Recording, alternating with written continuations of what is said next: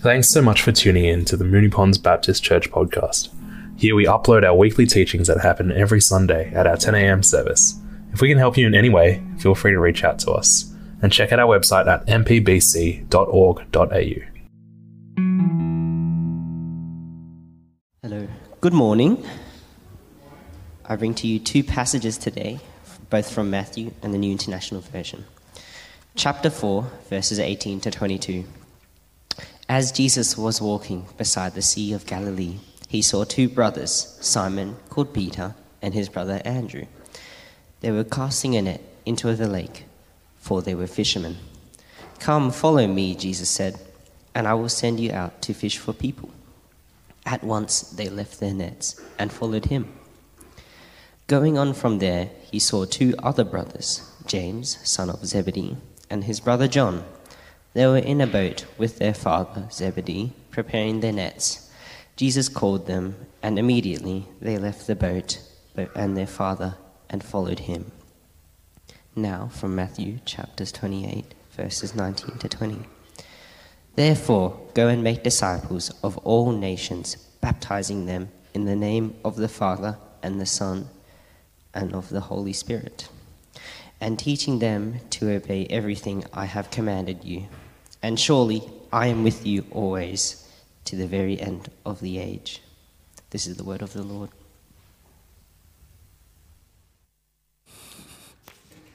Thanks, Micah. Let's pray. Father, we thank you for your word. We thank you that you've revealed yourself to us through your word, but also in Jesus. Lord, we thank you that you've given us your Spirit. Lord, we pray that you would help us to understand your word and that we would be people who hear it and apply it in our lives. We pray this in Jesus' name. Amen. Well, I've shared with many of you before how I became a Christian. I went to a camp in my teenage years and heard about Jesus, and I was attracted to Jesus, especially I was attracted to the stories about the love that he has for people, for people who've lost their way in life, and for people who think they're actually outside of God's love. And at the camp, I was invited to believe in Jesus. I was invited to put my trust in what he had done so that I could receive forgiveness for my sins and be in a relationship with him. And I know that many of you have had that same experience. After doing that, though, I went home and I wasn't really sure what came after that. In fact, I thought that being a Christian largely was about changing my beliefs. And that as long as I had correct beliefs about God, then I would be living as Jesus intended me to live. And perhaps that's your own understanding this morning. But it wasn't until some time later that I learned that believing in Jesus was really just the first step of a Christian journey. And that Jesus, in fact, calls people not just to believe in him, but to follow him. To orientate their lives to him so that they grow in their likeness to Jesus and are able to fulfill the purposes that he has for us in the world. And so in our Mentimeter this morning, we've already begun to wrestle with the question about what is the purpose of the church? What is the purpose of a Christian life? And we also reflected on Jesus' famous command there, which Micah just read again to us. And this was a command that he gave to his followers, all his followers, just before he ascended to heaven, and he told them to go and make disciples of all nations. And I'm not sure what you make of that command.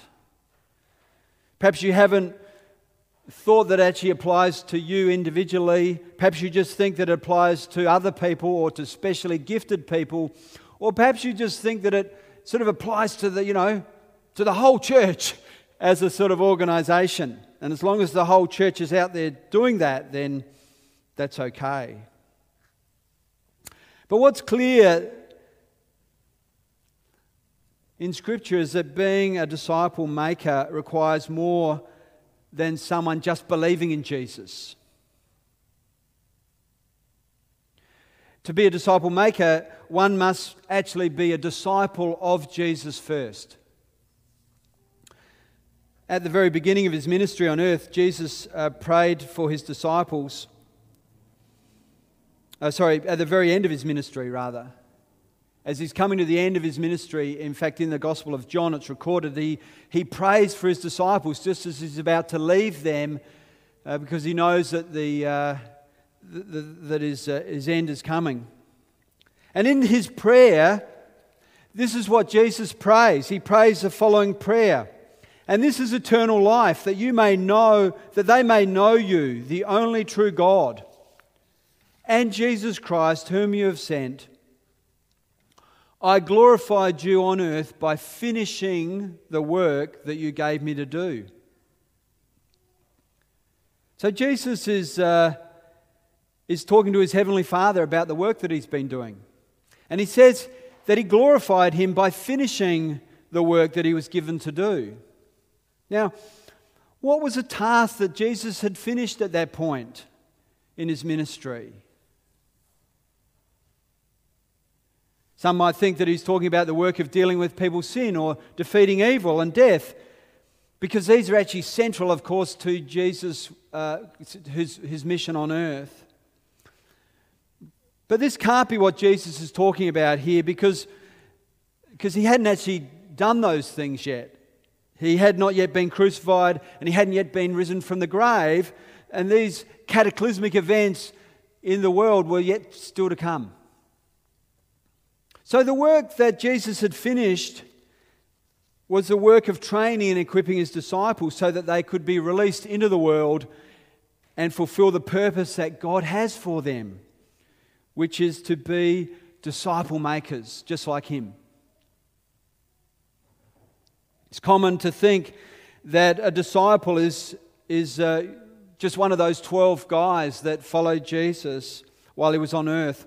Or another way of thinking about a disciple, which is quite common, is that it's just a few dedicated believers who are specially chosen or gifted by God. But actually the New Testament shows that Jesus calls all who believe in him to actually be his disciples and to be disciple makers, as this verse before in Matthew 28:19 tells us. And other parts of Scripture tell us the same thing. Paul, the Apostle, says that actually we are all saved by grace through faith for good works that God has planned for us to do. All saved. Not just some, but all saved by grace through faith for good works that God has planned for us to do. And also he says that everyone who is in Christ has received the Holy Spirit, who empowers us for his mission in the world. And so one of the big issues that's facing the church today is that many people are not disciple makers because they're actually not disciples of Jesus. They only believe in him. And so we're in a series titled Rebooting the Church in Jesus' Image, and the title really says it all. It says we believe that Jesus actually sets the agenda for his church. He's the one who equips. He's the one who empowers us for his service. And only a church that's centered on Jesus will be effective in revealing the kingdom of God to people around us, and will be effective actually inviting people to enter into that kingdom. And so one of the strongest images of Jesus that's actually presented in the New Testament is of him being a disciple maker. And we see this in the Gospels when he called people to follow him as disciples, and then he trained and equipped them to become disciple makers themselves. Now, we've already given our own definitions on the Mentimeter of what we think a disciple is. And we had lots of different ideas about what a disciple is. And so in order to be a church that is effectively making disciples, we need to be actually in agreement. We need to actually have a unified vision of what a disciple is because that's actually a central image or a central role that we are to play. It's central for us being a church that's in Jesus' image. I once took an American friend of mine to the cricket, to the MCG, for a one-day match. He didn't like it very much. He didn't understand what the cricketers were trying to accomplish. He didn't understand their purpose. In fact, he was confused because he kept trying to understand the game of cricket through his understanding of what baseball was. And one of the things that really, really, really annoyed him was that not everyone in the cricket match got to bat. Not very democratic.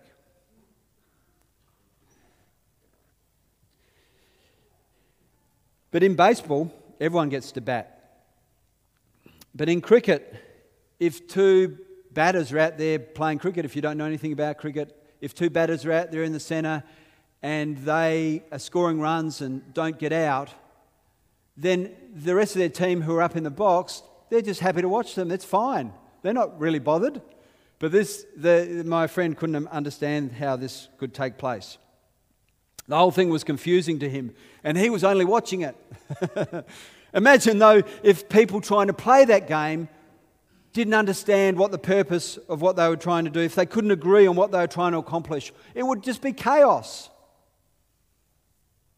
Or what if people involved in a construction project didn't have the same idea in their mind about what they were building, what it was going to look like, and what its purpose was. Imagine if some of them thought they were building a tunnel, while others thought they were building a bridge, and others thought they were building a high-rise complex. It would end in disaster, and people would get fed up and walk away. What are we trying to accomplish as a church? What purpose has God given to us?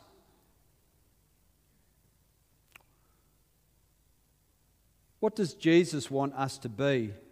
And these are essential questions that need answers. We need to answer them. And in Matthew 28:19, Jesus told his followers that their purpose was to go and make disciples of all nations. And Jesus said this after his resurrection. It wasn't, though, an afterthought. It wasn't just something he was saying, just as a side issue. Because this has actually been God's purpose for his people all along. And Jesus modelled this throughout his entire ministry. At the very start of his ministry in Matthew 4:19, Jesus gives a very simple definition of what a disciple is when he called his disciples to follow him. Jesus said to Peter and Andrew and then to James and John, he said this, he said, "Come, follow me, and I'll make you fishers of people." So that's in Matthew's Gospel. But the same call, this is emphasised in each of the Gospels. In Luke's Gospel, Jesus' call to follow him comes after they'd witnessed Jesus help them catch this huge, massive catch of fish. He filled their nets with fish and they were amazed. In John's Gospel, Jesus' call to follow him doesn't actually come until halfway through the book, which is really interesting. You see, in the first 8 chapters of John, Jesus is revealing himself, who he is to his disciples. He's turning water into wine. He's walking on water. He's feeding 5,000 people. He's healing the sick. He's teaching them his values of his kingdom and how people can be saved. But then halfway through the Gospel of John, something happens. Jesus asks his disciples to tell him who people say he is. And then he asks them a really important question, but who do you say that I am? And this is where Peter famously confesses, "You are the Christ, you're the Messiah, you're the promised one." And this is sort of like a watershed moment. It was at this point in his ministry that the disciples stated that they believed in Jesus. They had their own belief in him. And it's only after that it's only after Jesus hears this confession of belief that he begins to outline to them what a disciple is. And so this tells us something very important about what it means to be a disciple of Jesus. And primarily it tells us that being a disciple of Jesus is more than just believing in Jesus. In Matthew 4:19, Jesus says to his would-be disciples, "Come follow me." And so when they hear this call, they actually literally get up and they go with Jesus and they leave what they're doing. But Jesus wasn't just inviting them to go with him physically, although that's what they did. Come follow me is an invitation to put Jesus in the lead of their lives. It's a call to sort of orientate their entire lives to Jesus. And it's not merely an invitation to believe that someone is special. And so we know this because we're told the disciples left everything and they joined Jesus in what he was doing. And so following Jesus is never about just believing something in your head about Jesus. It involves that, but it's not just that. It requires movement towards Jesus, and it actually requires a reorientation of priorities. But that's never easy, is it? It's challenging. That's really challenging. In fact, some people found it way too challenging. Some of the hardest sayings of Jesus are things that he said to people who actually wanted to follow him. In fact, in Luke 9, Jesus told his disciples, "Whoever wants to be my disciple must deny themselves and take up their cross and follow me." Ooh, that doesn't sound very nice, does it? For us, we might hear that and that might just seem a bit odd to us, but it wouldn't have sounded odd at all to Jesus' disciples. In fact, it would have sounded really disturbing. It would have sounded really tough. You see, the cross, they knew that the cross was an instrument of torture because it was used by Romans to punish criminals.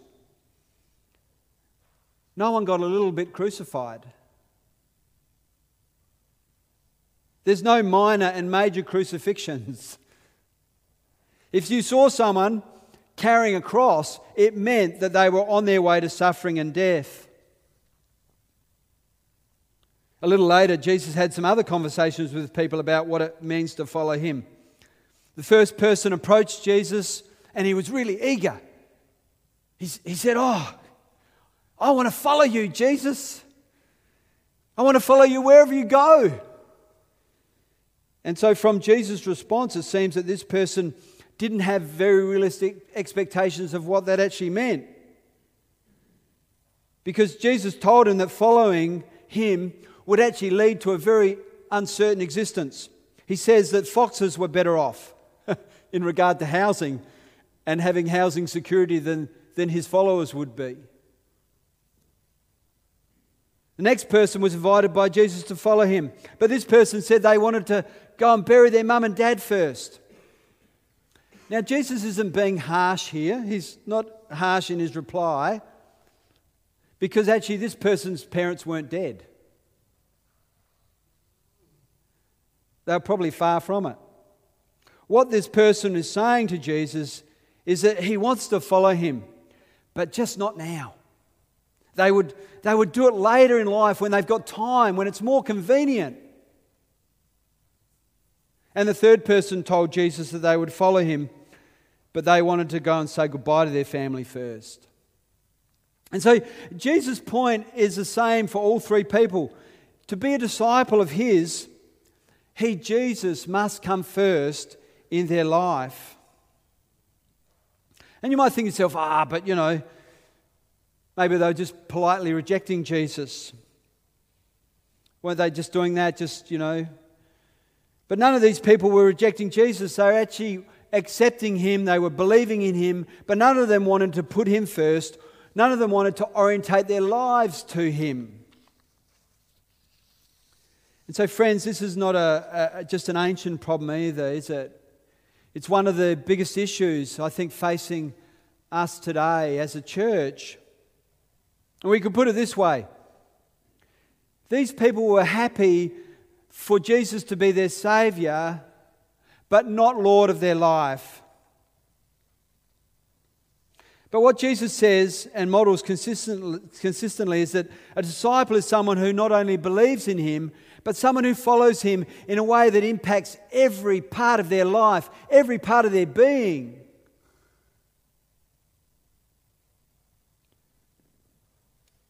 Who is Jesus for you today? I know that for many of you, he is your Saviour. For many of you, you do believe in him. You have accepted him. You've accepted his mercy. You've received his grace, which are all essential, all excellent things. But the question remains is he Lord? And are you his disciple? It's essential to Jesus that we move from believing in Jesus to following him, because this is how you change. This is how you actually become more like Jesus. This is how you fulfill his purposes for you in being a disciple maker. You see, in the second part of that verse we look at here, come follow me, there's another part, you see. And it says, I will make you fishers of men. And so Jesus reveals in this very simple verse, this very simple call, his intentions for people who follow, for people who believe. And the intention is that he wants to change us. He calls people to follow him in order to change them and to make them something, which is to be fishers of people. A lot of Christians believe that God only selects a few people to serve him as fishers of people or disciple makers. But I think we've got the wrong idea sometimes of what a disciple maker is. We think it's all about just someone who talks and evangelizes with their words. They believe that God only calls people to do that who have got special gifts, the gift of the gab. But Jesus doesn't define a disciple here as someone who has the gift of the gab or any special gift at all.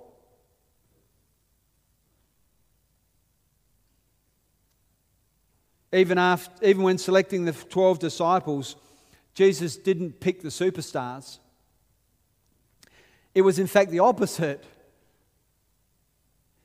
Jesus wasn't like an AFL coach who at draft pick time goes around looking for star players to recruit to his team so that he could make his team better.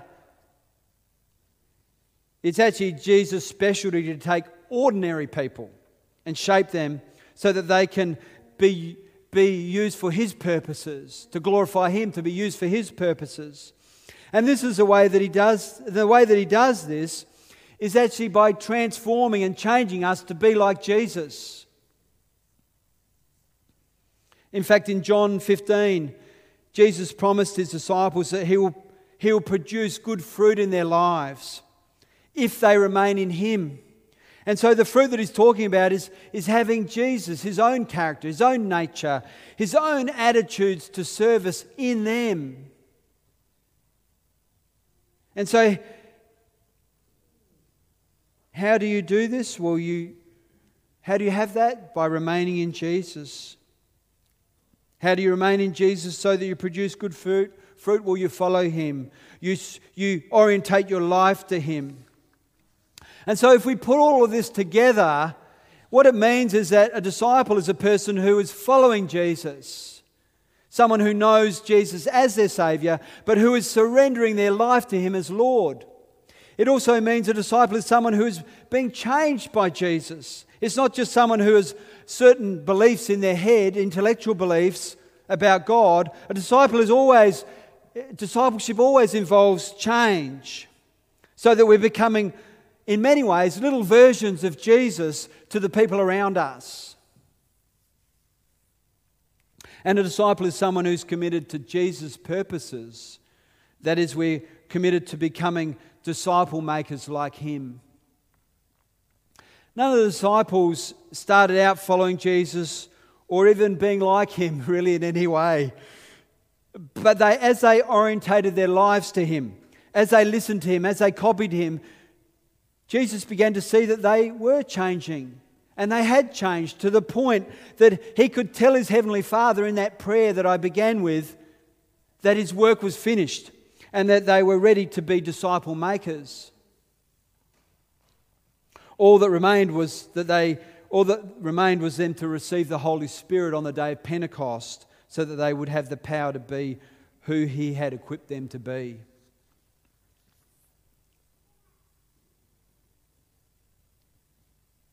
What would Jesus say about you today if he was praying?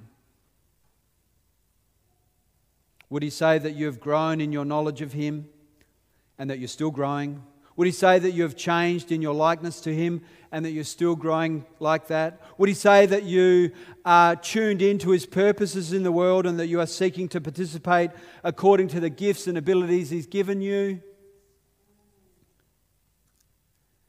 The writer to the book of Hebrews had some really tough words for people in his community who were obviously not growing as disciples of Jesus. They were believers, but they were not growing as disciples. And he said this, he says, "You've been believers so long now that you ought to be teaching others. Instead, you need someone to teach you again the basic things about God's Word. You're like babies who need milk and cannot eat solid food. For someone who lives on milk is still an infant and doesn't know how to do what is right. Solid food is for those who are mature, who through training have the skill to recognise the difference between right and wrong." These are really tough words.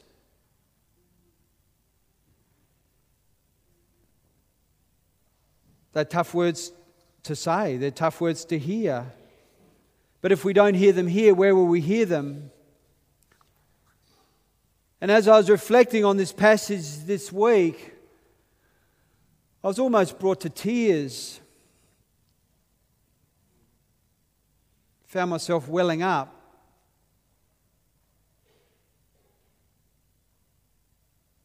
Wondering how they applied to me. And perhaps you feel the heaviness of those words yourself this morning. But these verses are only heavy if we don't see grace and the possibility of change. And if we think that the change that God wants to do in us is completely dependent upon us. You see, there's other stories of following. When the rich young ruler came to Jesus and asked him what he must do to inherit eternal life, we're told that Jesus looked at him and loved him. You see, I love that verse. This is how Jesus is looking at me this morning. This is how Jesus is actually looking at you this morning. And then he said, "One thing you lack, go sell everything you have and give to the poor, and you will have treasure in heaven. Then come follow me." Jesus is not a harsh man. In fact, he's the complete opposite. But what Jesus is doing here to the rich young ruler is he's speaking truth in love. He knows that unless he becomes unless he becomes Lord of this young man's life, he'll continue to be governed and ruled by things that are not life-giving. And so when Jesus looked at this guy and loved him, he saw that there was one thing that was standing in the way of him gaining eternal life, and it was a place of money in his life. Money was the focus of his life. It was his Lord. The rich young ruler wanted eternal life, but he was not willing to place his wealth under the authority of God, and it caused him to turn away and stop pursuing Jesus or eternal life. Now, money is not evil. Neither is it wrong to want to take care of your aging parents, and it's not wrong to want to live in a house. As with the other incidents in those other incidents in which Jesus encountered people who wanted to follow him. The issues that Jesus saw were things that people were actually seeking more than him. And what we need to notice is it wasn't the same thing for all the people. Jesus didn't just tell everyone that he met, sell everything and come and follow me. And in the same way that he didn't say to people who wanted to bury their aging parents, let the dead bury the dead. And it's also different for each of us as well. You already may know the Jesus no-go zones in your own life. It could be money. It could be your career. It could be your lifestyle. It could be your identity, your home, your car, your time, your willingness to serve. Whatever it is, you need to hear Jesus on it and allow him to show you that he loves you, but also to hear him and help you deal with it. In fact, after the rich young ruler went away, the disciples were dismayed. They asked Jesus, well, who can be saved? And Jesus' answer is important to hear. What's impossible with man is possible with God. And so what he means is that no one can be saved. And no one can be a true disciple, a follower of his, a disciple maker. No one can do that in their own strength.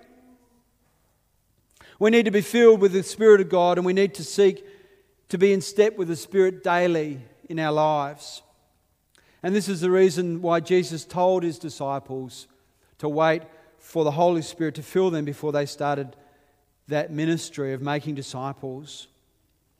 But once they were filled with the Holy Spirit, they had everything they needed to play the role God intended them to be as his disciple makers to the nations. And so we get a glimpse of what that looks like in the book of Acts. We get a glimpse of what it means when people follow Jesus in the power of the Holy Spirit. When people orientate their lives around Jesus, their lives are literally changed. They're transformed. And we read in the first few chapters of the book of Acts that the followers of Jesus devoted themselves to the apostles' teaching and to fellowship and to the breaking of bread and to prayer. They also met often together and they had everything in common. They sold property. They sold possessions to give to anyone in need. They broke bread in their homes, meaning that they opened their homes to one another.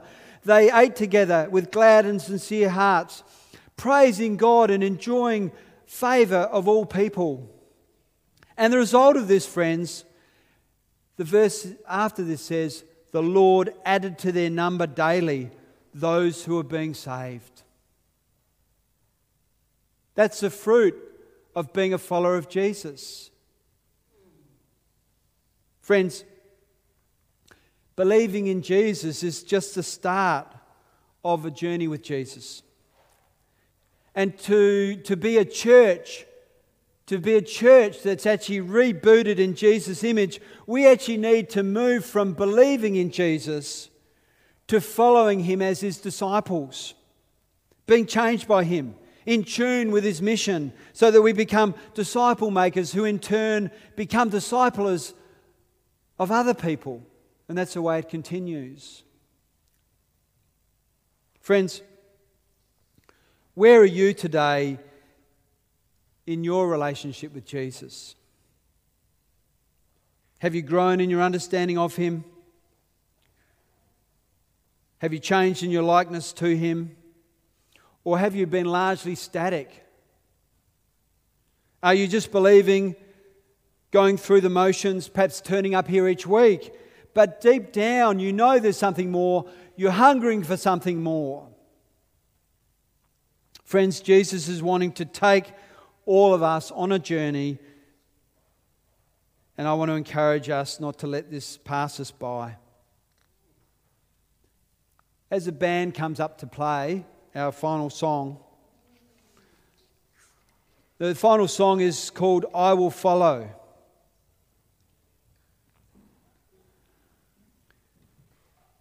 It's going to be a challenge to sing this song, but I want to encourage you to sing it in an attitude of surrender, to ask God to show you what is Lord of your life right now, what is before Him. And ask Him to help you to put Him first.